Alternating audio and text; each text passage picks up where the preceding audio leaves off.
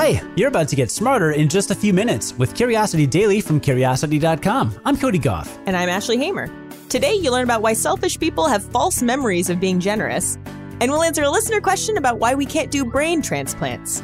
You'll also learn about why you used to be able to buy life insurance from vending machines. Let's vend some curiosity. When selfish people do selfish things, how do they face themselves in the morning? Well, that's what researchers from Yale and the University of Zurich wanted to know. So they put selfish behavior to the test. And as it turns out, selfish people actually have false memories of being generous. We've known for a long time that people make themselves feel okay about acting in less than okay ways through something called motivated reasoning.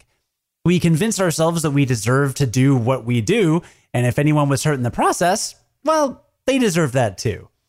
Like, you cut off that guy in traffic because you're in a hurry to get somewhere, and he shouldn't have been driving so fast anyway.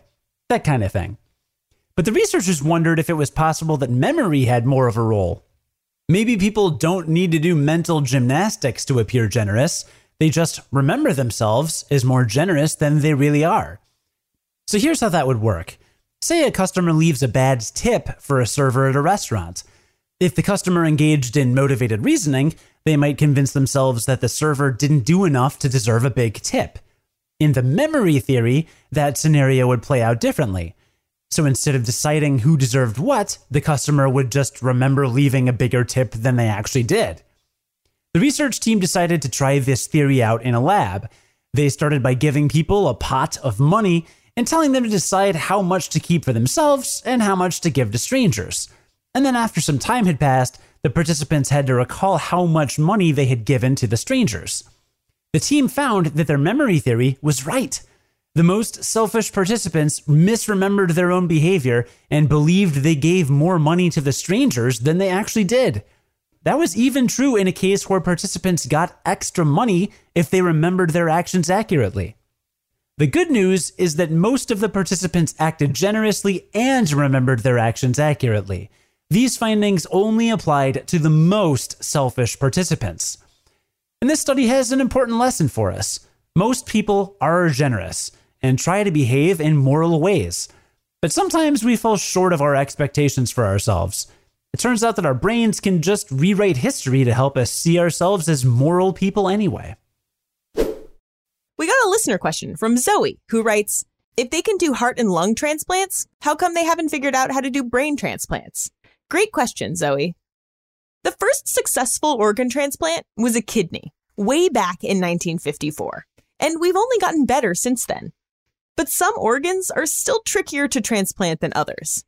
When a surgeon transplants a heart or a kidney, all you really need is to reconnect the blood vessels for the organ to start working inside its new body. But for things like hand or foot transplants, it's not so simple. You've got to attach bones, tendons, and most importantly, nerves. Nerves take longer to heal than other tissues, and sometimes they heal wrong or don't heal at all. And considering the fact that the brain is connected to the body by one big nerve superhighway known as the spinal cord, that's where the problem starts. It's not just that we haven't been able to do a brain transplant. We haven't even been able to fully repair a severed spinal cord or even a badly damaged one. That's why spinal cord injuries can be so devastating. It's also why every story about a quote-unquote successful head transplant ends up having some giant caveats. In 1970, an American surgeon successfully transplanted a monkey's head onto another monkey's body, but the monkey was paralyzed from the neck down and only lived for 9 days. And in 2015, an Italian neurosurgeon claimed to have performed the first successful human head transplant. But the humans weren't alive, so who knows if it would have worked for a living patient.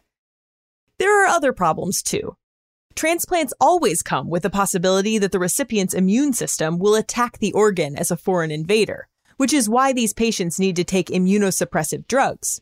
We don't know a whole lot about the immune system when it comes to the brain, so the risks of rejection there could be even higher.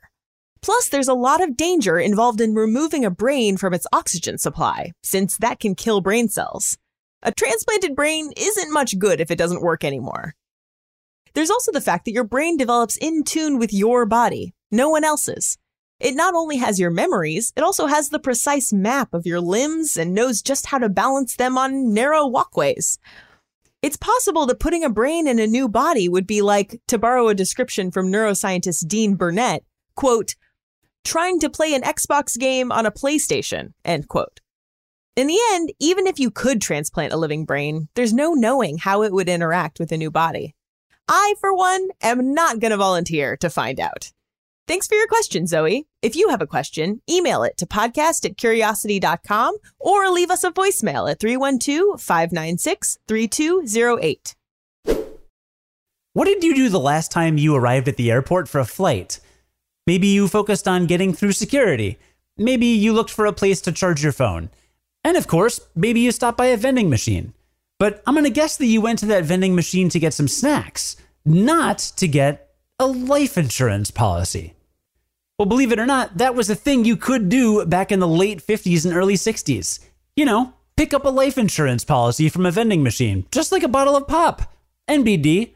Yes, travelers could purchase instant coverage for up to $63,000 for just $2.50 in quarters, which today would be about $21.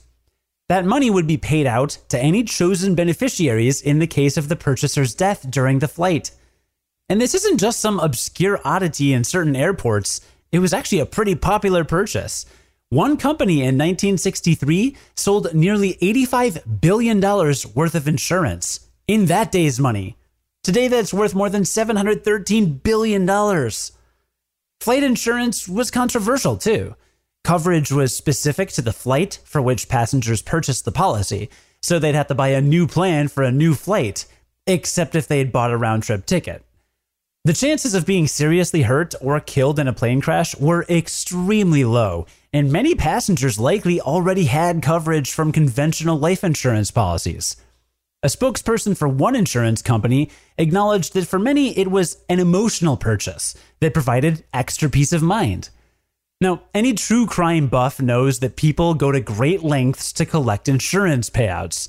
There were at least 4 cases of what we would now consider domestic terrorism stemming from flight insurance fraud. In 1955, a Denver businesswoman's son hid explosives in her luggage, killing her, 38 other passengers, and 5 crew members. He stood to gain $37,000 upon his mother's death from her airline insurance alone, which today is more than $316,000. This crime led Colorado to outlaw insurance vending machines in airports, but that was the only formal ban ever put in place. The machines did eventually fade from North American airports, but for a reason you might not expect. Air travel had built such a solid reputation for safety that people didn't feel they needed flight insurance anymore. You can still find insurance vending machines today in Japan and Taiwan, and they've recently made a comeback in the UK.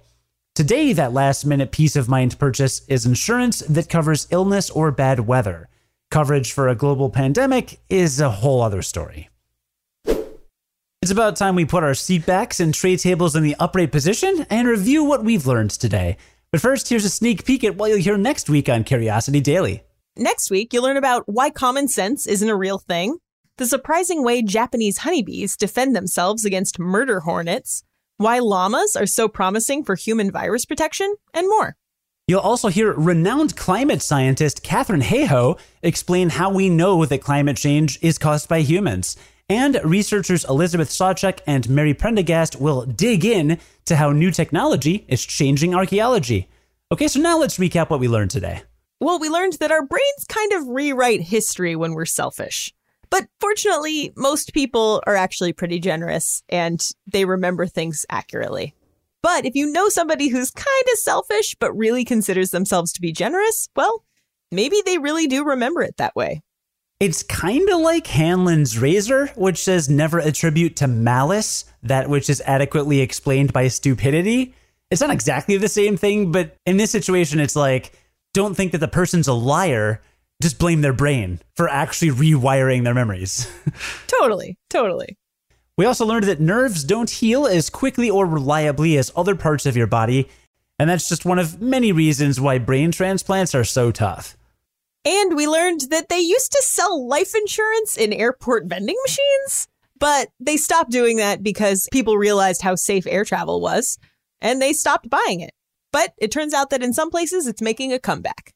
Pull up a chair, kids. When Ashley and I were little, airport vending machines didn't have stuff from like Best Buy, where you could just swipe your credit card and get a $300 pair of headphones or MP3 player or whatever. It was just pop and snacks, right? That's right. Yeah. But also when we were little, people who drove you to the airport could come with you to the gate. How about that? You didn't have to have a ticket. I mean, if we're going to talk about the differences before the year 2001, like we could just do an entire series on that.